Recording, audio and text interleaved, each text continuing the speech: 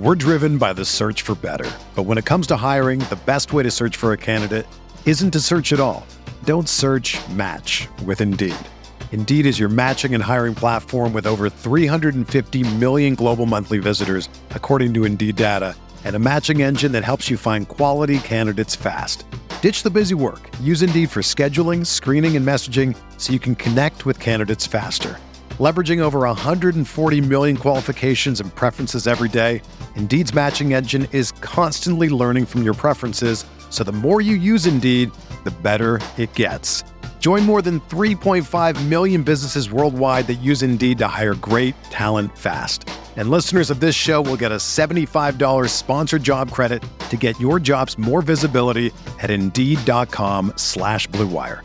Just go to Indeed.com/Blue Wire right now and support our show by saying that you heard about Indeed on this podcast. That's Indeed.com/Blue Wire. Terms and conditions apply. Need to hire? You need Indeed.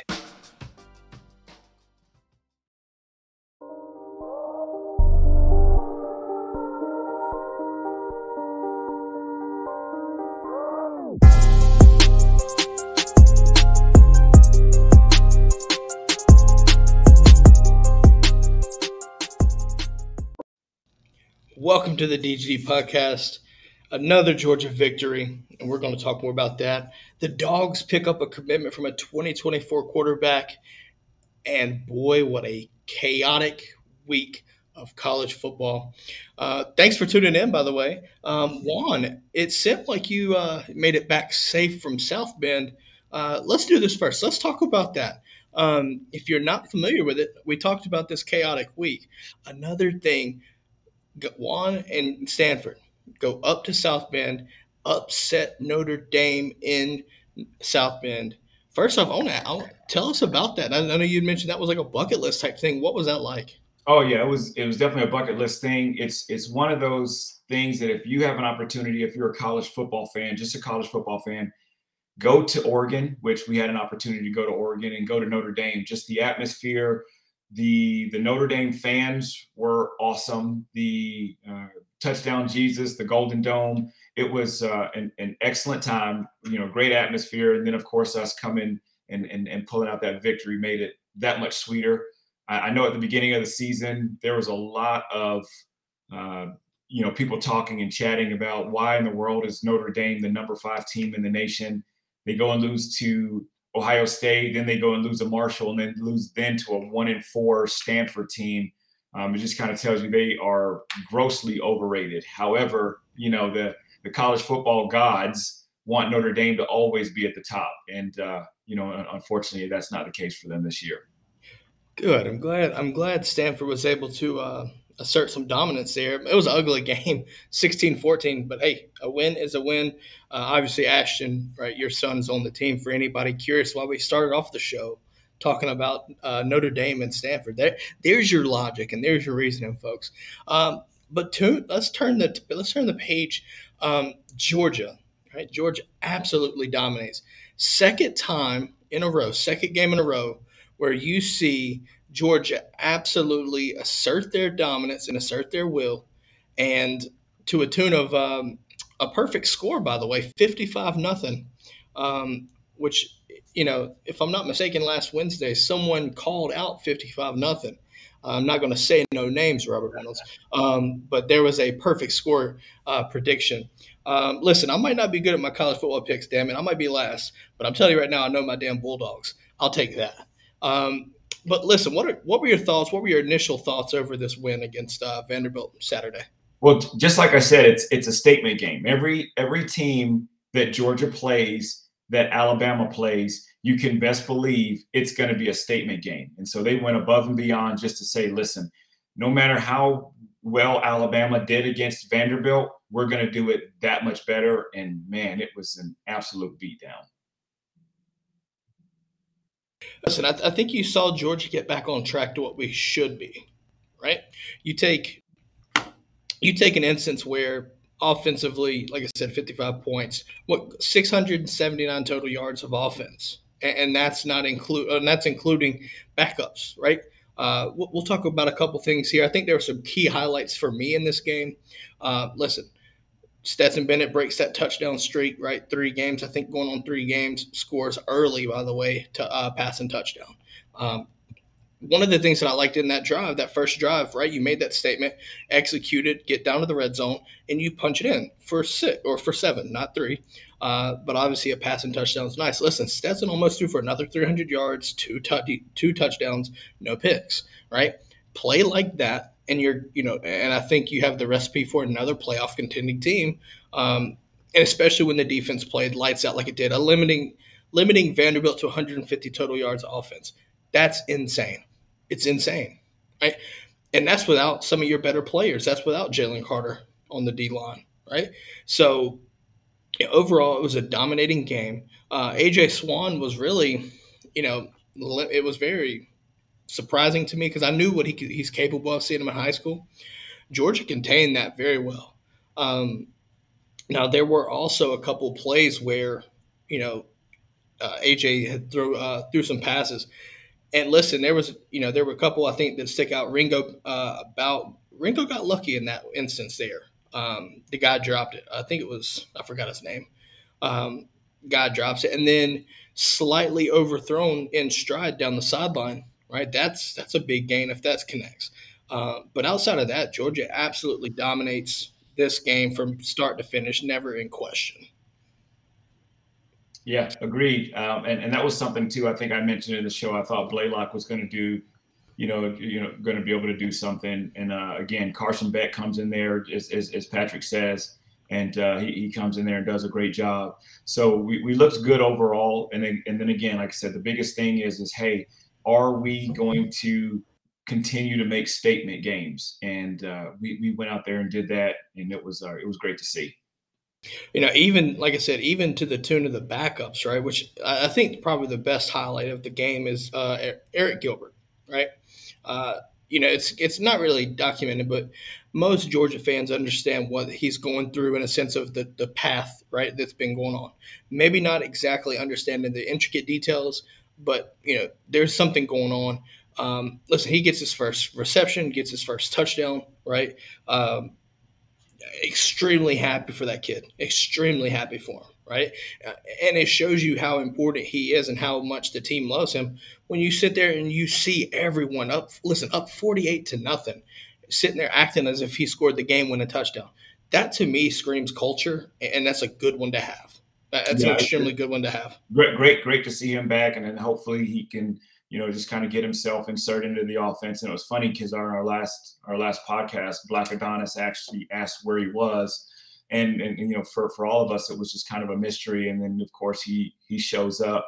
He's going to be vital when it comes down to winning the SEC East, then going into the SEC championship, and then making a run at that college playoff national championship. I think he's going to be a key piece that we're going to need to be successful.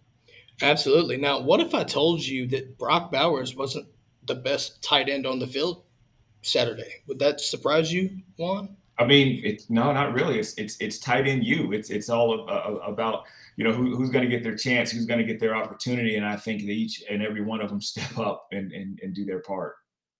Now, I do understand one thing, folks. I'm not saying Brock Bowers isn't a good player. Not, you know what I mean. What I'm saying statistically, Darnell Washington, Big O, had himself a game Saturday. And one of the things I think moving forward is something that Georgia needs to take advantage of and capitalize, getting him more reps because he is capitalizing on the opportunities, if you know what I mean. Like going out there and making play after play, right, catch after catch. But obviously, everybody assumes that he's just this blocking tight end, and that's proven week after week that he's capable of doing both, right? And then you piece that in with guys like Brock Bowers on the outside too. It's a scary combination. I do want to talk a little bit about Carson Beck, though. Every week that we've been able to do this, he's getting more comfortable, and it's showing, right? Leads 2 touchdown drives, or 3, well, yeah, 2 touchdown drives, and looked really good in those drives. I mean, impressive. All right, listen, there's no there's no quarterback controversy from this. Please stop with that nonsense. But and my thought on this one is this: The fact that Todd Monken and the off and is really letting him operate the offense, right, in a functional offense, not just hand the ball off, hand the ball off, hand the ball off, like in years past. That is speaking volumes to where he is with this offense, and it's grooming him with game experience for next season. What are your thoughts on this offensive identity change where we're seeing the backup actually operate a functional offense? What are your thoughts on that? I mean, it looks good. I mean, you know, you want to, if at all possible, get the backups in as early as possible. So you want you want your second, third string guys getting reps against first string players on the other team, whether that be offense or whether that be defense. And now you're looking at a situation where you're not rebuilding, you're reloading. And take a look, just to sidebar, look at Alabama. Alabama doesn't have those receivers that were just blockbusters that were, that they've had in the past, because those guys don't have that experience. Look at Milrow. If Bryce Young doesn't play in that Tennessee game, I mean, Alabama gets absolutely slaughtered. So the fall off from that first and second string, Alabama's QB or receivers is really bad. Whereas Kirby seems to be making sure that we're not going to have that much of fall off. If not, we're going to be the same and then continue to get better. But this is the best way to do it. Michael Dudley brings up a good point. He says he doesn't think more reps for Darnell, but look at him in the red zone like what Beck did with Gilbert. I slightly disagree, and the reason why I say that is this. He's a mismatch nightmare regardless on the field, where you are on the field. It doesn't matter, right? We've seen that. 34-yard reception right down the sideline, things like that. Now, to your point, Michael, what I do think is utilizing him in the red zone will be interesting, because who's going to box him out? If you do the right, listen, if you do the right route running, right, in the route tree, good luck trying to box this man out. Throw it up high and in front of somebody, run a little, hell, if anything, run a little hitch route, right?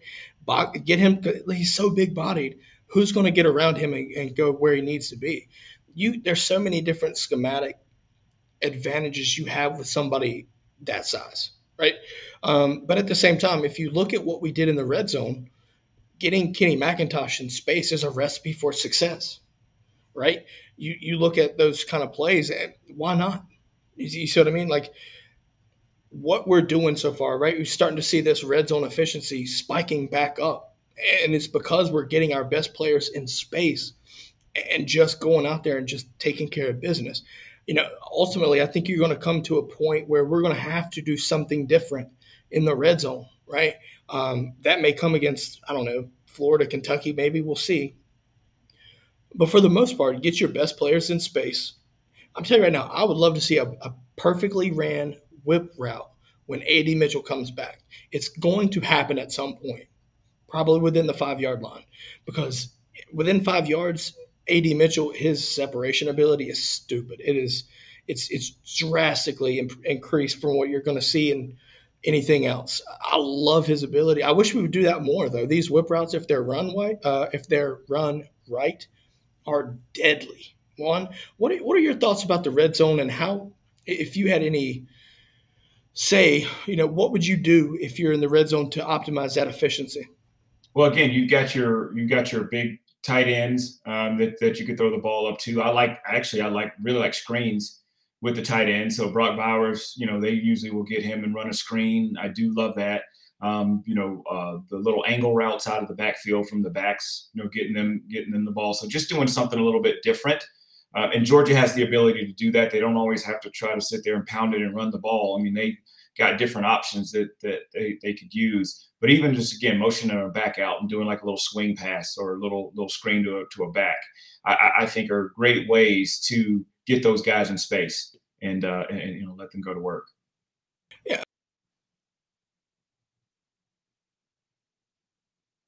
If you watch, you know what I mean? Like if we saw that, right? The running back comes out of the backfield, right? Motions over and then runs out.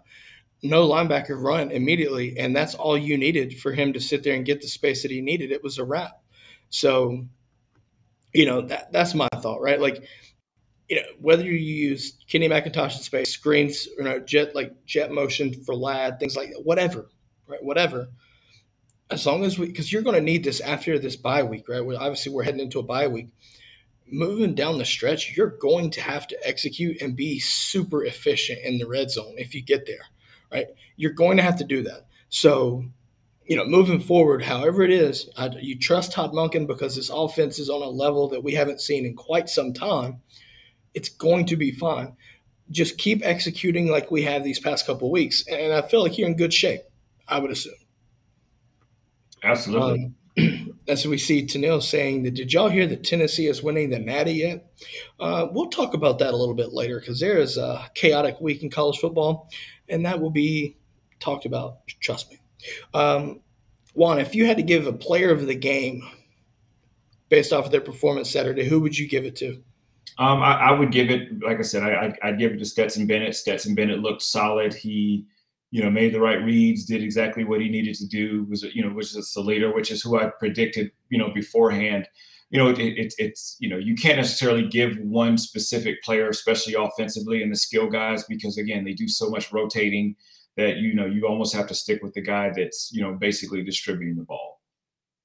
I mean, you can about go anywhere with this type of performance, but for me, I'm going to give the game ball to Eric Gilbert.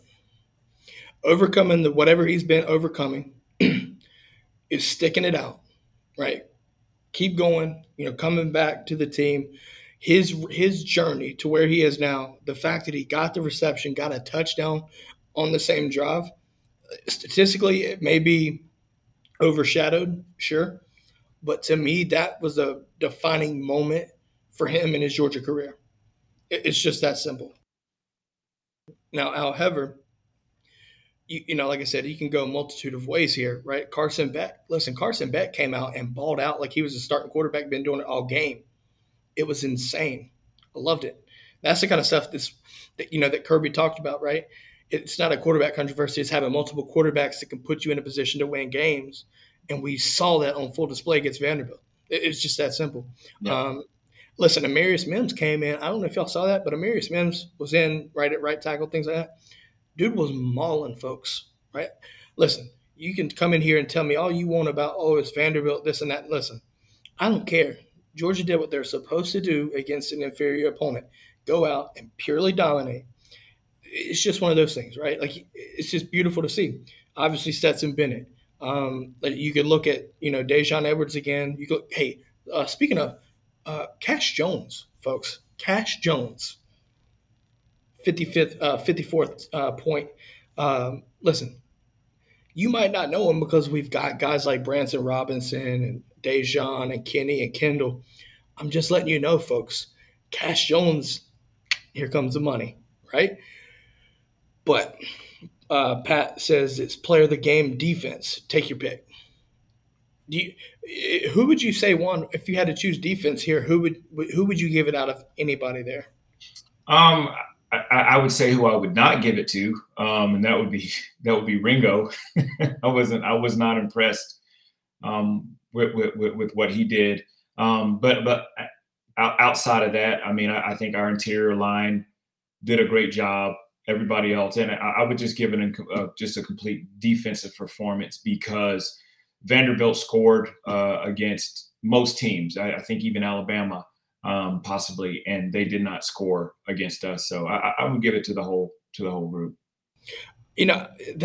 I like that pick because it's really a safe pick, and I like it.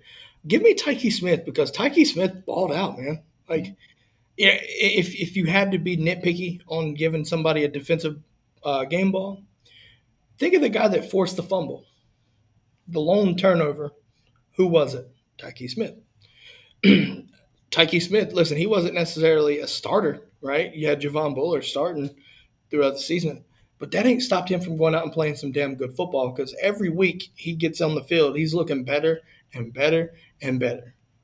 And like I said, as a team, that's the stuff that you need, right? That's the recipe for getting back to the playoffs and doing and repeating what you're trying to do. It's that simple.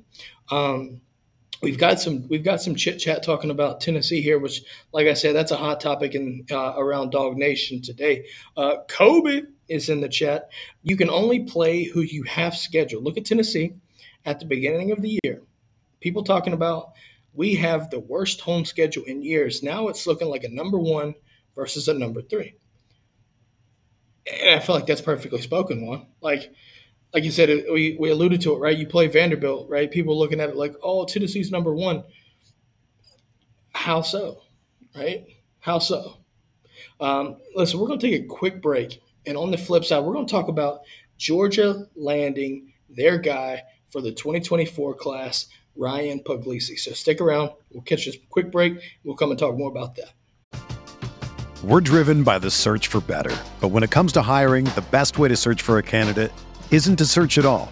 Don't search, match with Indeed. Indeed is your matching and hiring platform with over 350 million global monthly visitors, according to Indeed data, and a matching engine that helps you find quality candidates fast. Ditch the busy work. Use Indeed for scheduling, screening, and messaging so you can connect with candidates faster. Leveraging over 140 million qualifications and preferences every day, Indeed's matching engine is constantly learning from your preferences, so the more you use Indeed, the better it gets. Join more than 3.5 million businesses worldwide that use Indeed to hire great talent fast. And listeners of this show will get a $75 sponsored job credit to get your jobs more visibility at Indeed.com/Blue Wire. Just go to Indeed.com/Blue Wire right now and support our show by saying that you heard about Indeed on this podcast. That's Indeed.com/Blue Wire.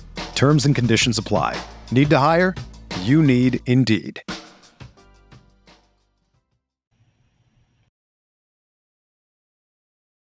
Whether you're a world-class athlete or a podcaster like me, we all understand the importance of mental and physical well-being and proper recovery for top-notch performance. That's why I'm excited that Unified Healing is sponsoring podcasts on the Blue Wire Network. Unified Healing is a new and super innovative global network of wellness centers powered by Energy Enhancement System, or EE System. If you haven't heard of the EE System yet, then you'll want to listen up.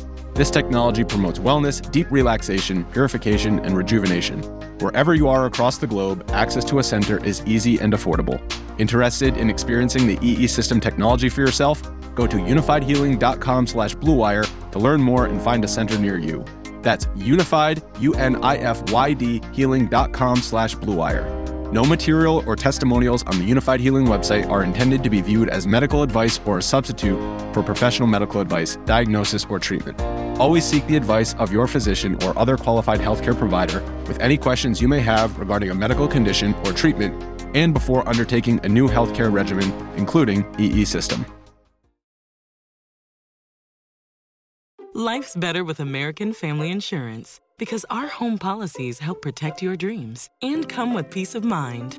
Save up to 25% by bundling home, auto, and life. American Family Insurance. Get a quote, find an agent at amfam.com. Products not available in every state. Discounts may not apply to all coverages on an auto or home policy. Discounts do not apply to life insurance policies. Visit amfam.com to learn how discounts may apply to you. American Family Mutual Insurance Company, SI, and its operating companies, American Family Life Insurance Company, 6000 American Parkway, Madison, Wisconsin.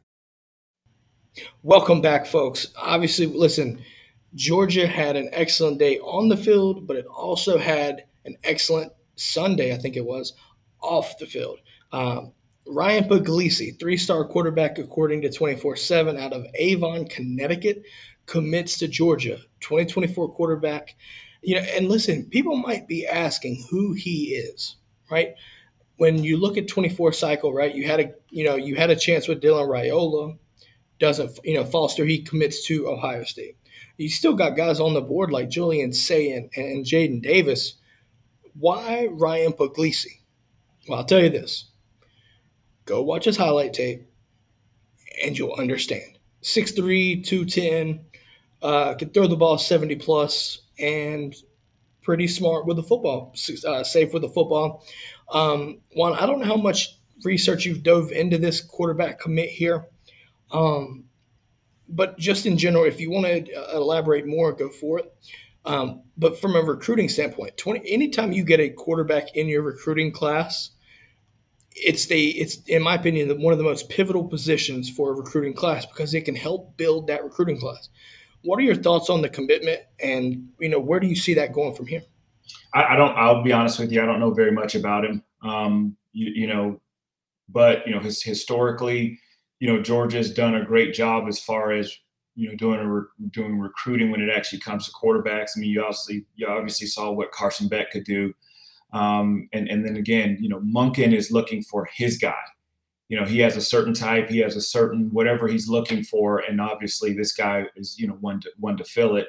And I'm looking excited to go look at his tape to see what he does. Is he going to be that gritty, heady guy that's not necessarily going to be your gunslinger? Because you can throw it 70 plus, but are you a gunslinger, or are you smart with the football? So I'm excited to actually go and just take a look at this pick and then see what we ended up getting. It's funny to me because outside of the Georgia space, folks are always already trying to bash Georgia for, picked up a 3-star, this and that. Listen, this is why rankings don't matter, folks. 3-star quarterback, right? 3-star quarterback. When you have offers from places like Alabama and Georgia, and I mean they offered on the spot. He came in over the summer, went to Alabama, went to Georgia. They offered on the spot, folks. That tells you more that, listen, he's not a 3-star quarterback. You have to trust the evaluation process, right? Everybody wants to bash Georgia's quarterback evaluation skills. Come at me with that. Stop playing, right? You taking, everybody talks about these 4 and 5 stars that Georgia's missing on. And I'm looking at it like we just took a 2-star Stequavius and just won a natty with him, right? If Todd Monken and Buster Faulkner and Kirby raved about to that point where they offered on the spot and then they pushed, listen, when you have a 5-star quarterback, 2 5-stars for that matter, Jaden Davis and Julian Sayin, and both of them get pushed down after a workout at a camp, trust the process. Trust it. They love what they saw. They made him the priority. He's now a dog. I'm telling you right now, folks, this is a 3-star that will be a 4-star, if not fringe top 100 pick to maybe even 5-star. We're calling it here. The next rankings bump for 2024, watch it. I want to say he's 359th overall right now. Watch that number. We'll come back to this and we'll see where he stands. Just the next update. Just watch. As we see, Mr. Colin Tyrone is in the building saying, "What's up, Colin?" But no, listen, I think you look at the 24 cycle, right? I think it's a good thing to have a quarterback early because you look at guys like Mike Matthews, receiver, big-time receiver in Georgia, right? He can push for that. Right? He's going to start recruiting these guys. I think what I saw from his willingness to want to be here, he wanted to be here. Add that to the fact that the guys loved him, right? The staff loves him. It's kind of one of those fits, right? As Mike Dudley brings up, Stequavius was a 3-star. There you go, folks. Listen, if you have to look at the success that Kirby and company have had with 3-stars, folks. There's been several 3-stars, for that matter, that have come to Georgia and left as All-Americans, first-round draft picks, and even succeeding very well in the NFL. Just one recently was Jordan Davis, folks. 3-star coming out. Now, obviously, different position. I get it. But I'm just saying, the development is here. Mike Dudley says that KJ Bolden is going to be playing wide receiver if he goes to Georgia. I think that might be a take to listen to. I think he can play about anywhere. He's a Buford guy. Obviously, we're not going to make any bold predictions here. I guess it is a prediction. I think you could put him at safety, but he can play anywhere, I would assume. What are your thoughts on the KJ Bolden situation, I guess, since this got brought up? Yeah, he is a top-rated athlete, but he's more going to be defensive than he is offensive. He can play receiver. However, he's not going to be your typical receiver. Doesn't necessarily have the hands to be that. Has a couple of drops here and there, but it just depends. Now, if he goes and focuses strictly on being a receiver, yeah, he could do that. But right now, they have him slated as a defensive guy. But unbelievable athlete, probably one of the top athletes. They had a big-time game this past Friday against Caleb Downs. And, who's going to Alabama, and you have Justice Haynes. It was an absolute I mean, it was an absolute just drag out, knockout fight. Over 10,000 people at that game. That was insane. There was pictures of that, and I was just like, "Oh my god, yeah, it was oh crazy. my god!" Now that game was ridiculous. It seemed like obviously even Kirby made the appearance with the Kirby copter coming in. Obviously, we looked at some 23 guys like you just listed there, but you also got Edric Houston and 2024 kids, right? It's just insane. It's just insane how much talent was on that field Friday. As Kobe brings up this 3-star, listen, Mac Jones was a 3-star quarterback, folks. So if anybody outside of that want to come at us with that, Mac Jones, for your beloved Bama, if you're listening trying to talk shit, he was a 3-star, right? So keep that in mind, man. Stars ain't everything. We'll continue to say that. We're going to do that.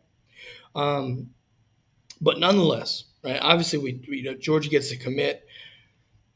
Moving forward, I think he's going to be one of the key pieces. But I'm curious to see, Juan, if Georgia goes for 2 quarterbacks in the 24 cycle. If you had to make a prediction today, right? We're not gonna judge this as saying, oh, we will or we won't. Do you think Georgia goes for 2 quarterbacks in the 24 cycle? No, I think they stick with one. I think that they kind of have their eye on a kid. His name is Julian Lewis, who is at he's at Carrollton. Juju. Yep, Juju. Kid's So stupid good. Yeah, Stupid good. He's really, really good. And so I just think that they'll hold off right now. Maybe just take one and then just kind of wait around to see if they can pick him up. I'm curious because depending on how the quarterback room shakes out, right? Depending on how things go, you could see either a portal addition or a very hard push to get 2 quarterbacks. So, listen, I think the postseason, right, seeing how the quarterback room shakes out, right, if people stay, I feel confident saying you go for 1 and 24 and be done with it. If something happens, and say, for instance, if one leaves or whatever, and at that point, then you sit there looking the portal, but nothing comes up. Then you're starting to scratch your head. It's like, do we take 2? We'll talk more about this as the off season progresses, if you want to call it that, right? After the season, I guess you could say. I think they're done with the whole portal quarterbacks. I mean, you get the guy from Wake Forest that comes in and he fizzles out. You get JT Daniels, he comes in and he doesn't. I just think that they like their guys that are just that they've recruited and they are, building with him, building that process. And I think that that's where Georgia's going to go. And then again, you look at last year, they didn't take very much I don't think they took anything from the portal last year. So which all that says is, hey, you know what? We believe in who we have. We believe in the guys that we recruit. And, we're going to start something great here. And, that's basically what's happening. I look at it this way, Juan, like you said, like going through the portal for quarterback in recent memory we have struggled with that. One of the things that I think, if I'm looking at it this way, Monken has his system quarterbacks, if you will. Stetson fits this, he's been here, he understands Todd Monken's offense. Carson Beck is the same, right? I think you're starting to see that slowly. The more that Carson Beck plays, you really start to understand like what he's capable of, and you see the things that a lot of people may not pay attention to. A lot of people might just focus on the passing, but if you really took a look and dive deep into the performance for Carson Beck Saturday, it's the small things like keeping your head downfield, moving up in the pocket, taking off and running. Arguably, that was his best play, the 13-yard run. Like I said, a lot of the small things, when it comes time next year, if he is the guy, that right there, those intangibles are going to be paying dividends beyond your imagination, because you need a quarterback to sit there, keep your eyes downfield, make reads, see that nothing's there, take off, right? He's got the athleticism, right? But those small things for me shows, to me at least, the development of Carson Beck. And I think like I said, you're grooming him to be the guy next year. With that being said, I'm going to make the take right now. I think there's a good shot that you don't see much of a regression at all next year. Yep. Now, obviously, we got to see if we can get him on the field, more this season, right? When you look at you have the bye week, you have Right? Then you go to, then you go and you play Florida, right? That might be a game if we take care of business like I think we should. You might see Carson back going there. And listen, what better way than to put it on Florida than giving them a North Florida kid to score a touchdown on them? I'm just saying, right? You can't write it up. You can't write it up any better. Yeah, Listen, you're right. it might be the bye week, but my Gator hater lives on. It will always be 2 weeks of Gator hater for right now. So anytime I can shit on Florida, we're going to do that. Mike Dudley asked this. He said, the real question is Georgia or UGA is okay with just 3 quarterbacks. You have to be careful with that. I think that's a slippery slope in terms of quarterbacks because of the volatility of the position. When you have 4-star, 5-star athletes at your quarterback position, keep them happy, right? Keep them happy. How do you do that, right? I think what we're seeing is, Carson Beck is getting in playing time and doing this right here. And obviously, I think that keeps him around. For me, Mike D says that BVG will leave after the season. That's his prediction. I'm not going to go about that. I don't want to put anybody in the portal by any means. But I think you have to just see how this quarterback room plays out, honestly. Pat, we are most certainly Gator hating today. We always do it anyway. So anytime anybody wants to Gator hate, you know how it is. We're going to do this. We just do that. We'll go there. Juan, let's transition though.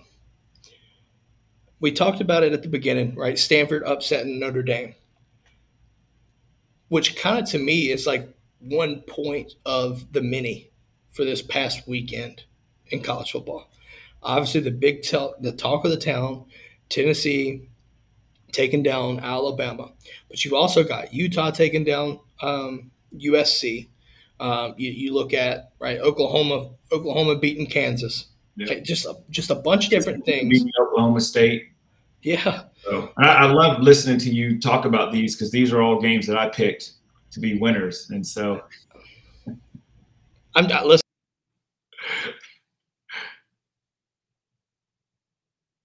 College football picks might be to the bottom of the 4, but I'm just letting you know right now, I got the perfect prediction for Georgia. That's all I need. That's all I need. That's all I need. Right.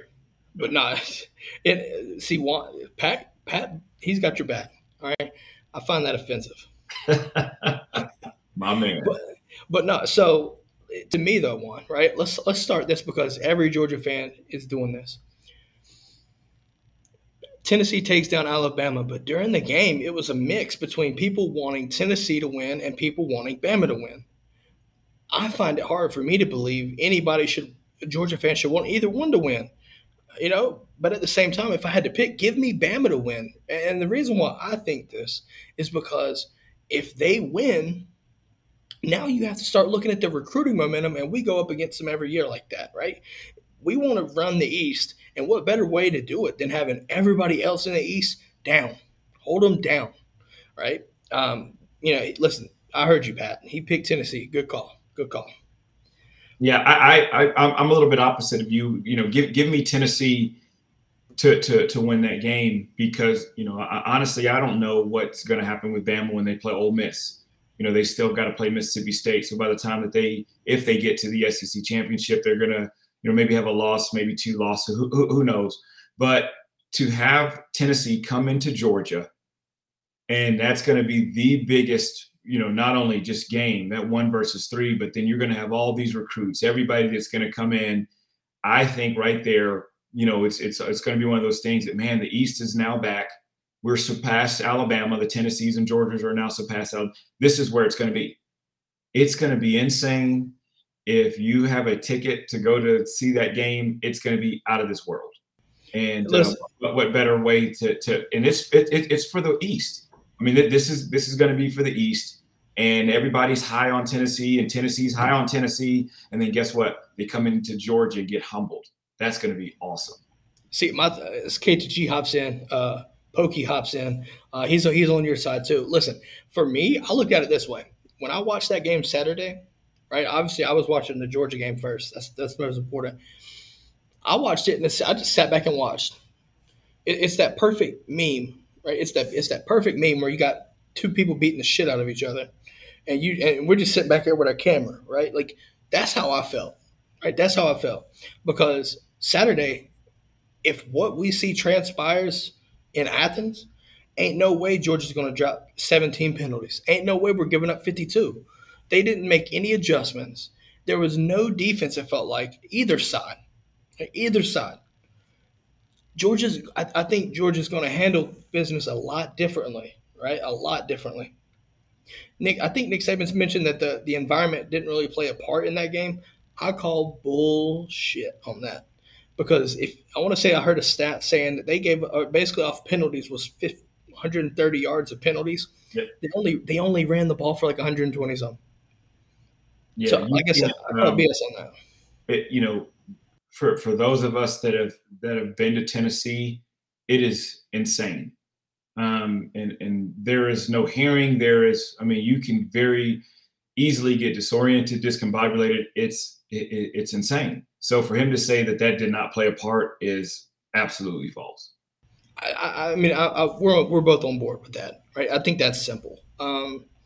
Listen, but when we look at this game in 3 weeks, we're not going to Knoxville, right? We're not going to Knoxville. They're coming into. Listen, I'm telling you right now, 2019 Notre Dame ain't gonna have shit on this in 3 weeks if everything holds the course, right?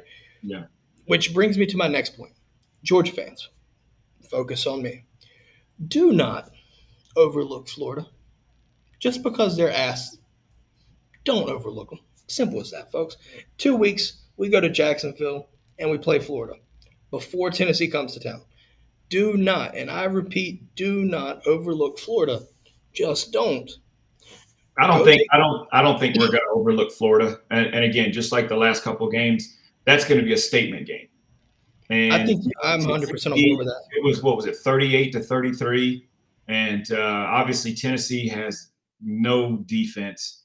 We're going to be able to run up and down the field, but we have an unbelievable defense and all of that, hype and everything that Tennessee has. I think, for the first couple of drives, until we get settled, just like last year, that's exactly what happened last year. So, I think that we're going to come out there again. It's going to be a statement game. Every game from here on out that you have common opponents, it's going to be a statement game. I'm 100% on board with that. Mike brings me a good point. He said, don't overlook this bye week, a major bye week. Listen, he's not wrong. And what he means by that is it came at the perfect time. Perfect time, right? Heading into the bye week, right? Obviously, we're on a bye this week. So this Wednesday, it's going to be a little bit different. But what we're saying is stay healthy, right? Keep the standard. I'm telling you right now, practice is going to be a bitch for anybody not number one on the depth chart. I just see that because I think your ones are going to you're going to lick your wounds, right? Get healthy. Keep those guys healthy. But your practice squad guys, your twos, your threes, I feel like you're going to see those guys go through hell, really. I just think that's I guess my good question for Juan here, when you were playing, how did you handle the bye week? It's probably a little bit different because Kirby's the head coach, but we just had a bad situation when at Georgia we ran off 9 straight before we even had a bye week, so we did not have the luxury of having a bye week before the Florida game, and that's one of the things that Steve Spurrier implemented when he was at Florida is that we're going to have a bye week before Georgia. Well, we played 9 games in a row. And then we had a bye week after we played Florida. Then we'd have a bye week. We play Auburn. Then we'd have a bye week, and then we would play Georgia Tech, which that just doesn't make a whole lot of sense for you to have your team to play 9 games in a row. So now the way that Kirby has it, and just like Michael said, this is a very important bye week. For them to go and prepare. They've gone through the first part of their schedule, and now they're going through this back half to really make some statements, and that's what they're doing is they're making statements. I mean, I think you look at it this way too, right? Like you look at how can I explain this? You take a look at getting the right pieces back, right? Jalen Carter has been out the last couple of games. A.D. Mitchell hasn't really played that much. Yeah, if he has, it's been very, very minimal reps, maybe 1 or 2 if that, and it wasn't really doing much. Getting those 2 pieces back, right? Getting this week to heal and not have to worry about going out and playing anybody. I think, like I said, it's the perfect timing for Georgia to have a bye week because you go into the Florida game, Kirby will find a way to motivate these guys. Let's be honest. He'll find a way to keep these. Y'all, he's a Gator hater just like us. Juan, you know this. Go down there, take care of business. He's going to have these guys laser focused, I think. Take the week to mentally reset and literally grasp a laser focus because you're going to need it. You're going to need it looking into the back half of the remaining part of our schedule. You have to. Because there, in my opinion, outside of Georgia Tech, there's really not an truly easy game. What it looks like, I think you might see it make it look easy. But anytime you play Florida, it's never going to be truly easy. You look at, obviously, Tennessee coming into town. We saw what we're just talking about. You look at Mississippi State. The cowbells are ridiculous, right? Mississippi State just got beat by Kentucky, but nonetheless, it's still a really good opponent. And then also you look at going to Kentucky, right? We'll see how things play out, but those 4 games they'll really make and tell you what you're made of, right? If you look at it outside of Oregon, a lot of people wanted to say we didn't really play nobody, which obviously you play who you play. Ask anybody in the ACC or Big Ten about that, but that's neither here nor there. You look at what we have on the backside of this bye week, and that's all you need to see. It's that simple. Listen, we talk about Florida. Laugh and point at the scoreboard. Exactly right, Pat. Mike Dudley just brought out this. On3 just, I guess, did updated rankings or whatever. Puglisi in the top 40, folks, is what they had on 3. Top 40. Now, Mike, confirm for me if that's overall. I would have to assume that's the case. Like I said, kid's not a 3-star, folks. I'm just going to leave that there. Juan, I want to ask you one more thing, right? So, what was a bye week like for you? I know you talked about the timing of the bye week, but from a game plan perspective, from all these different facets, what was the bye week like for you when you played? You have Monday off. You practice Tuesday, Wednesday, Thursday. You have that Friday off, and just to get some guys healed up, get some guys rest. We do more walkthroughs than we actually do physical practice, so just kind of giving your body a rest. And then that next week is when you just kind of start your game plan for your next common opponent. But it was always nice to have a bye week because, again, the physicality of playing in the SEC is not easy. So, just got some guys some time to get back, to heal, and just give your body a rest. I would assume that's got to be the case. Like I said, especially the guys that, probably playing slightly injured, right? Or waiting to come back, right? I think that's a crucial time for them to heal. I think you need for that to happen. But at the same time, I think Kirby Smart's handled business the right way since he's got here, right? We haven't had issues coming out of the bye week, right? We've handled business against Florida, right? Now, the one year, I think, was it 2020 or 2019 or 2021 when all those guys coming out of Kentucky was hurt. Yeah. You remember when we had like 6 starters go down for the injury? Yep. Like outside of that, which really was out of his control, but like you haven't really had any issues coming out of the bye weeks. Listen, I think, we talk about healthy dogs, right? I think we make sure guys stay on good behavior. Athens Clarke County seems to be the arch nemesis to the Georgia Bulldogs football program. Listen, you can give me Florida, you can give me Tennessee, I don't care, but Athens Clarke County seems to be the biggest thorn in the side of the football team. So make sure these guys stay out of trouble, right? Yeah. That's a big deal. I think you have to do that. I would assume you probably these guys get a chance to go back home if possible too. I think that's good too. I think like getting back home and, like I said, make sure they're doing the right things. But like I said, I think it ultimately boils down to this mental reset and regathering the focus for the back half of the season. One, I think we talked about Tennessee and Bama. What about this LSU Florida game? I guess we'll do a very early preview. We'll do this more officially come time.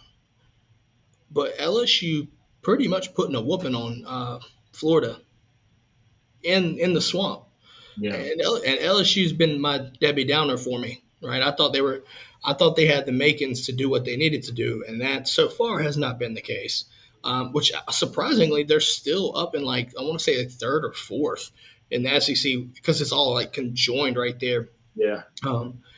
But I guess neither here nor there. What were your thoughts on Florida? Because Florida's on a bye week too.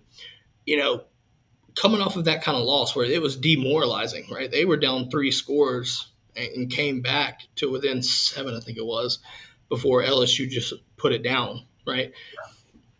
If you're coming off of a loss, right, what is the mentality coming off of a win versus coming off of a loss into a bye week?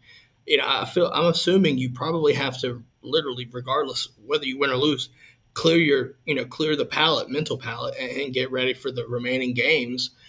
Is it harder? Is it harder to come out of a bye week mentally prepared and with a new, Yeah, this is a different situation, I believe. So, when I was there, we always lost, my entire time we lost to Florida. Then we would come in and then have to play Auburn, who, twice beat Florida. So we kind of, you're demoralized going into your bye week, coming out of that bye week, knowing that you're going to have to play an Auburn, who then you go and lose, and then you go into another bye week. So that's another week of being demoralized. But then we would get to finish it up with Georgia Tech, which, you kind of end off on a high note. But I really think that this past week was a case of Florida just overlooking LSU. I mean, LSU this season they have not been good.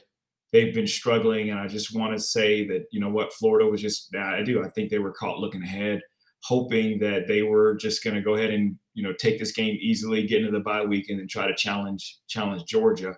And then now all hopes are lost. I mean, if we're being honest, you can't even get past an LSU team that's not very good. You're going to go into a bye week, and then you're going to have to come out and face a focused Georgia Bulldog team. It's if you're not already demoralized, coming up into that game is going to be really, really tough for you. Yeah, I'm looking at it right here. I don't necessarily think they really overlooked them though, Juan. Jaden Daniels just had a damn good game. Yeah. They just handled business. When you look at the start of the game, right, that with the bomb to Shorter, I think it was, for a touchdown, right? They were up 14-7, and they just let it go. Yeah. I don't even necessarily know if that's overlooking LSU. I just wonder if they got beat. Yeah. I just think they got beat. Good chance, yeah. So, I mean, neither here nor regardless if they overlooked them or they just got beat, though, right?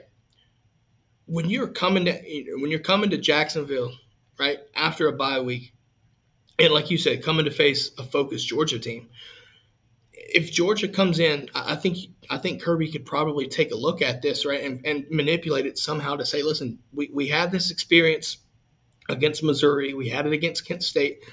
We can't come out and play slow. We can't come out and overlook our opponent. With the extra bye week, I'm just saying, I think you're going to see a completely different Georgia team. We got into a groove these past couple games against Auburn and against Vanderbilt. But I would expect, coming out of this bye week, to see more of those two and the Oregon game than I would, and South Carolina for that matter, than what we saw coming out slow. I don't think we come out slow because I think Kirby's going to tell them we can't afford to do that. Yeah. We can't. They're going to take care of business early, get everybody in early, put the game away early, because that next weekend is going to be a big weekend. So go ahead and take care of business early. Go ahead and make a statement. Beat them down, make them quit, and then then start to mentally get prepared. For that. I mean, my thing is you don't want to look around the NCAA right now either if you're Georgia because of so much chaos going on. I mean, you can look around it and say that any team can be beat. That's one thing. But what you don't want to look at is looking at the SEC West rankings. Don't get too far ahead. Don't get too far ahead. Well, Bama lost, so we might not even see them. Don't even start to think about that.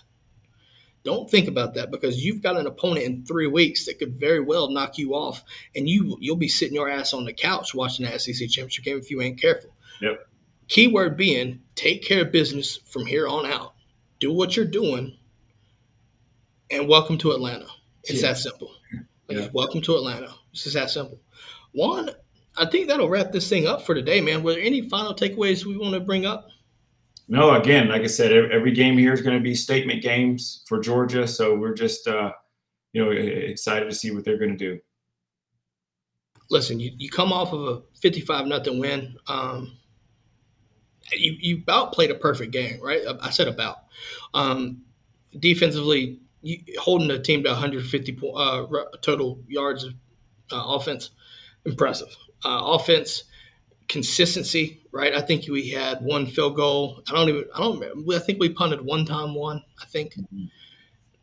Game like that right there. If you translate that in the remaining games, you're going to go, like we said in the preseason, undefeated regular season. We'll see somebody in Atlanta, but the main focus here, don't look ahead. Just focus on the day and keep it going. Listen, one last call here for dog fans. These ticket prices are stupid high, right? It's okay. I understand the assignment, okay? Do not, and I repeat, do not give your damn ticket away. Don't sell it to a damn Vol fan. Don't do it. Just don't do it. Don't do it. They gonna come at you looking like the devil in disguise, folks. I got this. I'll give you the mortgage. Now don't do it. You can't give in. You cannot give in. Yeah. I'm gonna leave it on that note. I want to make sure people understand this. Listen, we're talking about week right now, but these ticket prices, folks, we need Georgia. We need Sanford Stadium packed the fuck out. It's that simple. Pack it out. Don't sell your damn ticket to a Vol fan. What kind of dog fan would do that? Don't do it. Just don't do it. Not Pat. I want full seats, but know who you selling the tickets to, man. Pat says he would rather see empty seats than orange seats. Nah. Sell them tickets, but sell them properly. Right? Yeah. Make sure you sell them the right way. Sell them to somebody you know if that's. You're trying to sell it. If you're listening to this or watching this and you don't know, hit me up. Hit up the DGD podcast socials. I'll tell you right now, we'll get you in contact with somebody that can get those tickets to a dog fan, not a Vol fan. Just gonna leave that there. Right? We're gonna wrap the show on that. Juan, ready for Wednesday already, man? It's gonna be a wild week. It's gonna be a wild week. It's gonna be a wild one. With that being said, make sure to like, follow, subscribe. If you listen on podcast, leave a review, like and follow as well. Follow us on the socials. At the DGD podcast. You can also find Juan Daniels there too. Listen, he's goated, folks. He's goated. General Juan, right? General Juan. Yes, sir. It's just that simple. It's not General Sal anymore. It's General Juan. But with that being said, have a great day. Listen, we got the bye week, folks. We're going to be talking a little bit about that Wednesday. Let's give you a little preview, a little taste of it. With that being said, have a great day. Catch you on the next time. Go Dogs. Go Dogs.